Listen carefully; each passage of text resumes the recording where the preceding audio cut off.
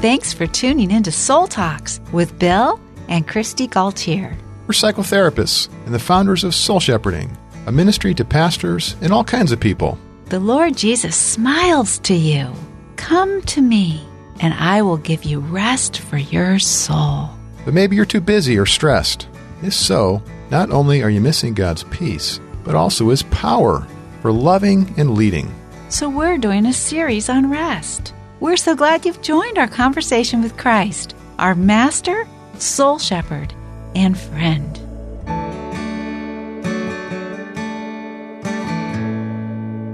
Heavenly Father, we just devote this podcast to you. We're so thankful for the opportunity to do Soul Talks and for each of our listeners tuning in to the sound of our voices now.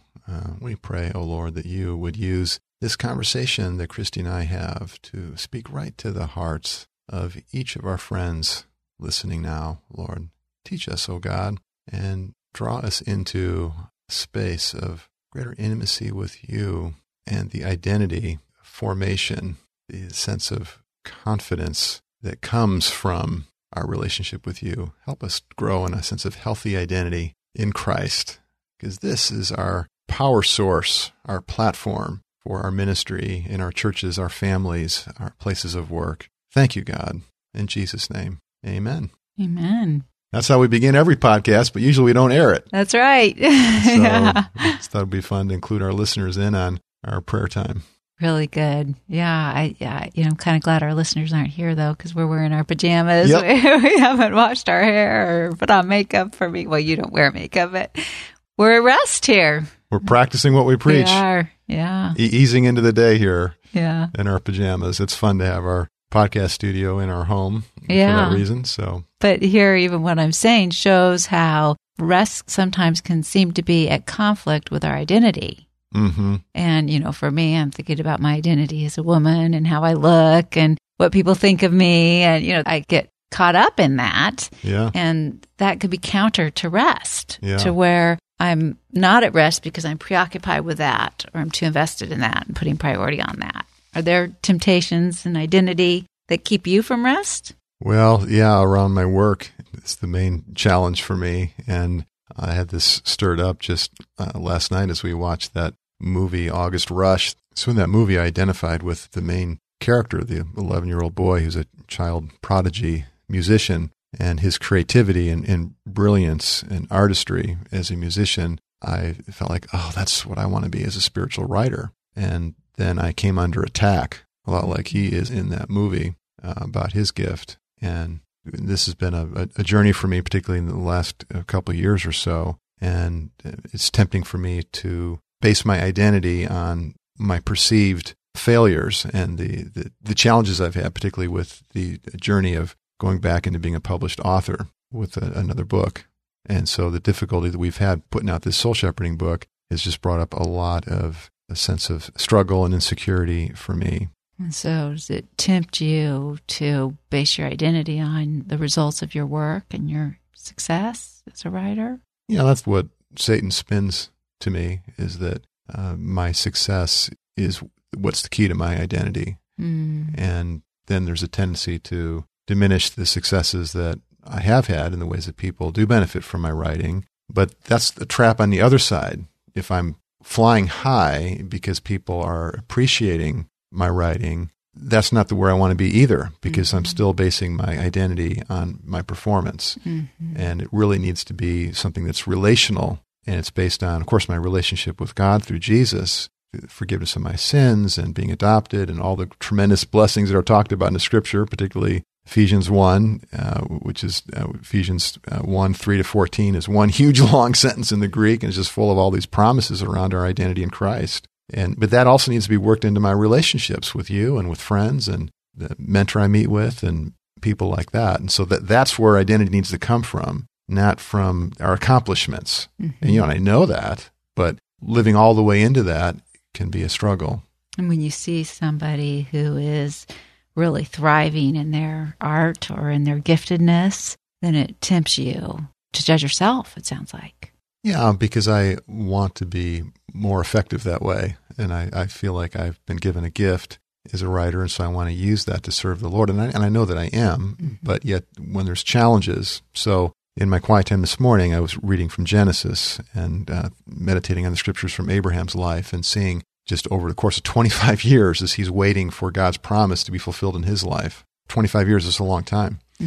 And numerous times that God speaks to him about his calling to be the father of many nations, and that he's going to have a child, and it's going to be a miracle child. And Abraham and Sarah need to trust the Lord in that and wait on that. And at one point, they try to devise their own plan for having a child, and Ishmael is born through Abraham and Sarah's servant, Hagar. So as I was meditating on these scriptures and just entering into that story, the Lord was speaking to me about my calling. Sounds like you were really relating to Abraham and feeling like you're not getting the results that you want, your temptation to depend upon your efforts to make it happen, and that the Lord was really encouraging you through this Bible reading, through Abraham's story, that your identity in him is what really matters and is more important. Yeah, what I sensed the Lord saying to me was something like, Bill, remember, you want to be forming your identity on my words to you, my revelation to you, the work that I'm doing by my Spirit in your life, and saying, it was the same with Abraham. Don't put Abraham in some other category of extraordinary supernatural manifestation, tremendous hero, father of our faith that doesn't relate to you, Bill. This is your story too. I have called you to be a spiritual writer, and I've revealed that to you many times in various ways, and people have affirmed that. So in this season where it's dark and difficult, hold on to my word and trust me. Yeah, so you're relating to Abraham's story because you're in a season where it feels like God's promise for you isn't being fulfilled, and you're waiting on him, and it's tempting for you to doubt your identity and to feel like you're failing and to judge yourself, and you hear accusations from Satan accusing you, trying to discourage you. Yeah, particularly as it relates to the next book, because I clearly see and appreciate, and every week I write a new soul shepherding devotional and send it out on email, and I know people appreciate that, and I see the fruit in my own soul from my reflections and meditations. And but you still have this longing for more. You think there's more in you, and there's more that God has given you to give, and you have that longing that hasn't fully been satisfied. Yeah, because at the core, I want to do for other people what Thomas A. Kempis and A.W. Tozer and others did for me as a young Christian early in my discipleship, and continues to this day. I read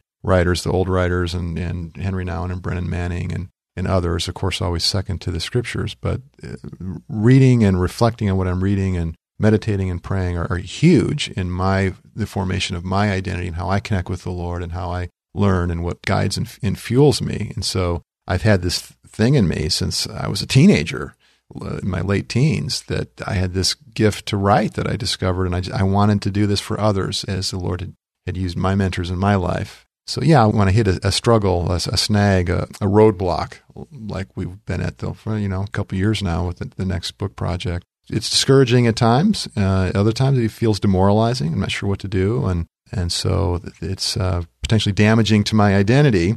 And I can get off track. I can fall back into the old ways of self-reliance and compulsive working and trying to make things happen, and need to get back on center with submission to the Lord and waiting on the Lord and finding my joy in Him, even in the process when the circumstances aren't going well. That, well, okay, Lord, what are you teaching me in this? And lean into being vulnerable and authentic about what I'm experiencing, and not just stay in my head all cheery about, everything's great, and say all the right things. I know how to do that, but that wouldn't be sincere. The reality is, this is a trial. This is difficult for me. And so I process with you, with safe people. And so, yeah, you're inviting me to share with more people here on Soul Talks. And I'm happy to do that because I want for our listeners to not idealize me. And I want for our listeners to know that, we all have struggles. And when we can lean into being vulnerable with that, it really touches the people around us because they can see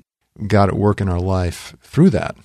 Yeah, well, I think it is helpful, honey, because some people might look at you and just think, well, your identity is so secure in who you are as a soul shepherd and, as a psychologist and as a pastor and, in your ministry. And yet you get attacks and temptations too. We all do. And that's important. And there is a rhythm of life that you are living that helps you to have this identity that comes seated and secure in Christ. And part of that training is a training in rest rather than depending upon yourself to create your own identity.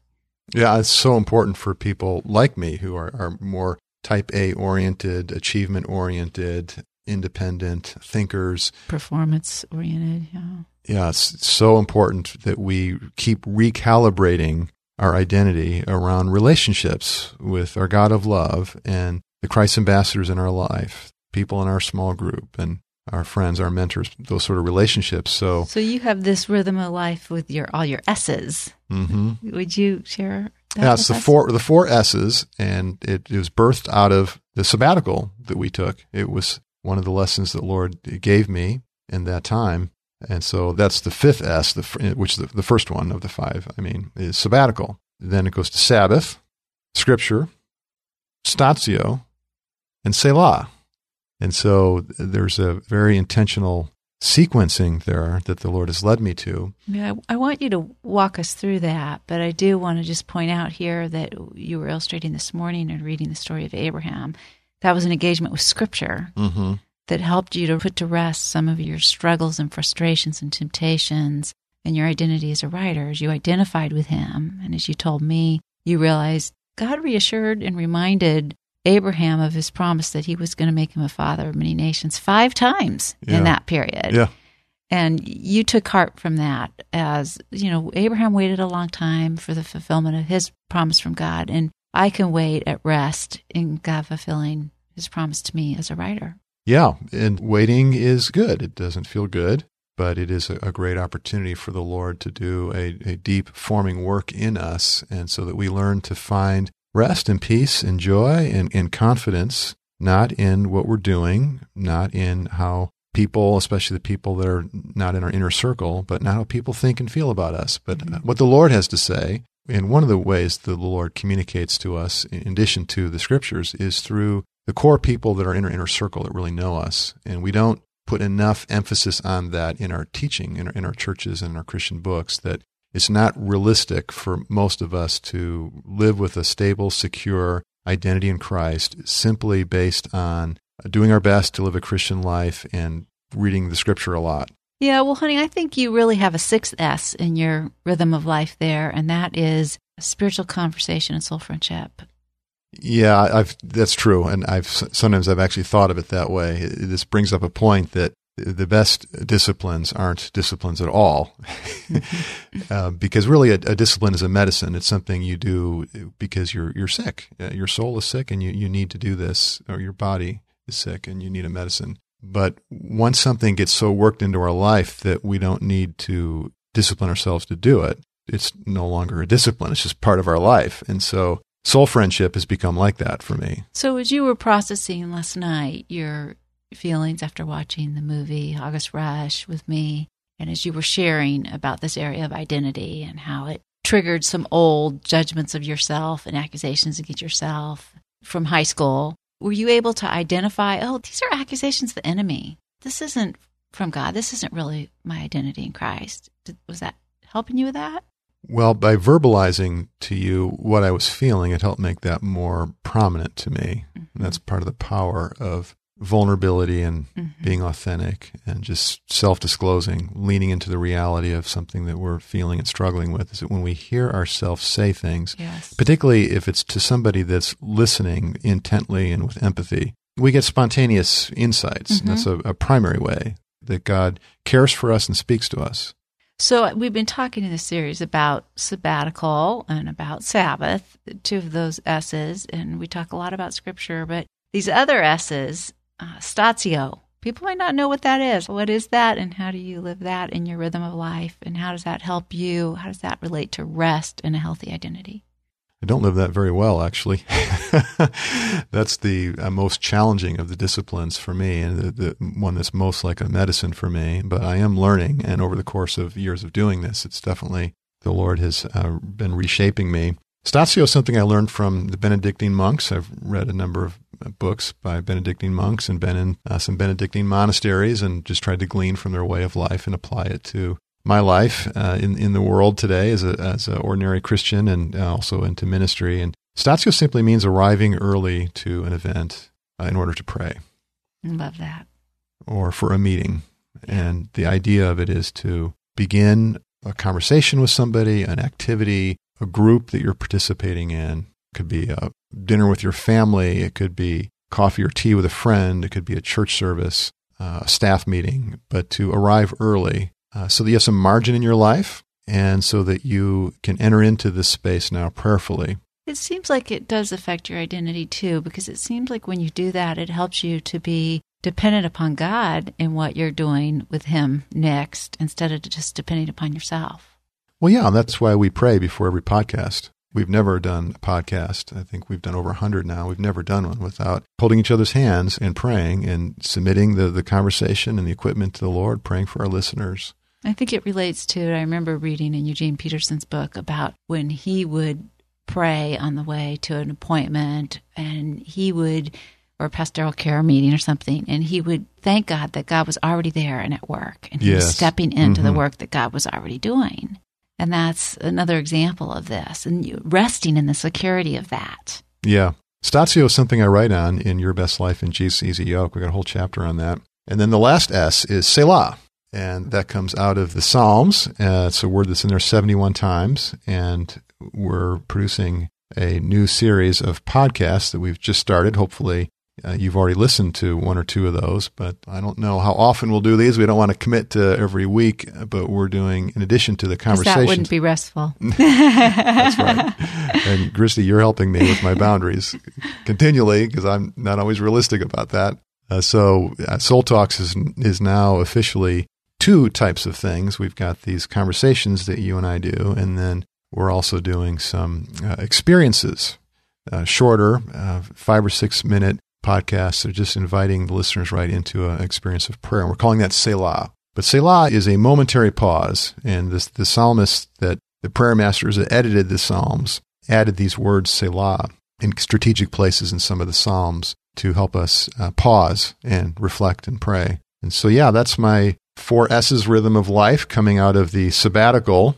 And implicit throughout, as you brought up, Christy, is spiritual conversation or soul friendship. So that would be 6 S's, but just trying to keep it simple. There's 4 basic S's that I focus on every week. Sabbath day weekly, very important, a day of rest.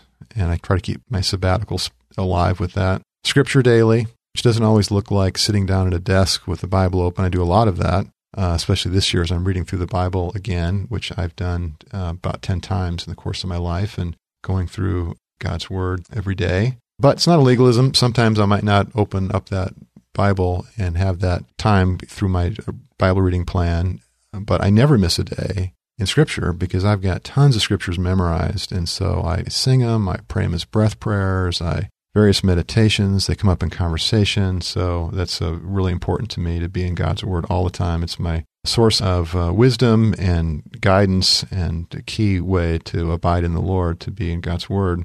And then Statio, as we've just been talking about, and that's event by event. And then Selah is moment by moment. So you see how the rhythm of life is going from a sabbatical that hopefully we do every 7 years. And so we want to do another one in a few years. I think we're doing like 4 years for another sabbatical. Sabbath is weekly. Well, and then annually we do retreats. So that would be another S, would be spiritual retreat is in there. And then your weekly Sabbath, and the daily Scripture time, and the event by event Statio, and then the moment by moment Selah. And the point is that they all work together. And any of us that have read Brother Lawrence's book or Frank Laubach would be like, oh, I want to be like that. I want to pray without ceasing. I want to live this intimacy with Jesus. I want to be in God's presence all the time. Ray Ortlund lived that way, and I was like, oh, I want to be more like Ray. But you can't do that straight on. And so my whole rhythm of life, that's breaking things down in sequences of time, starting with the big investment in sabbatical, is meant to help me do that. And my testimony is that my sabbatical and other spiritual retreats have really helped me go deeper into the Sabbath rhythm, and then keeping that going weekly, no work on that Sabbath day, and resting in the Lord. That helps me for the whole week now to carry each day, be in God's Word, abide in the Lord, and then that helps me event by event to slow it down, arrive early, be prayerful, and then the last one, Selah, moment by moment. And so all this is spiritually forming of my identity in Christ. Lord Jesus, I pray for our listeners and for myself that you would shine your light into our souls and expose the areas where we have formed our identity in a distorted way, where we have been deceived. That you would help us, Lord, to see ourselves as you see us. And lead us, Lord, in rhythms of your grace and rest to restore us in our soul's identity in you. In Jesus' name, amen.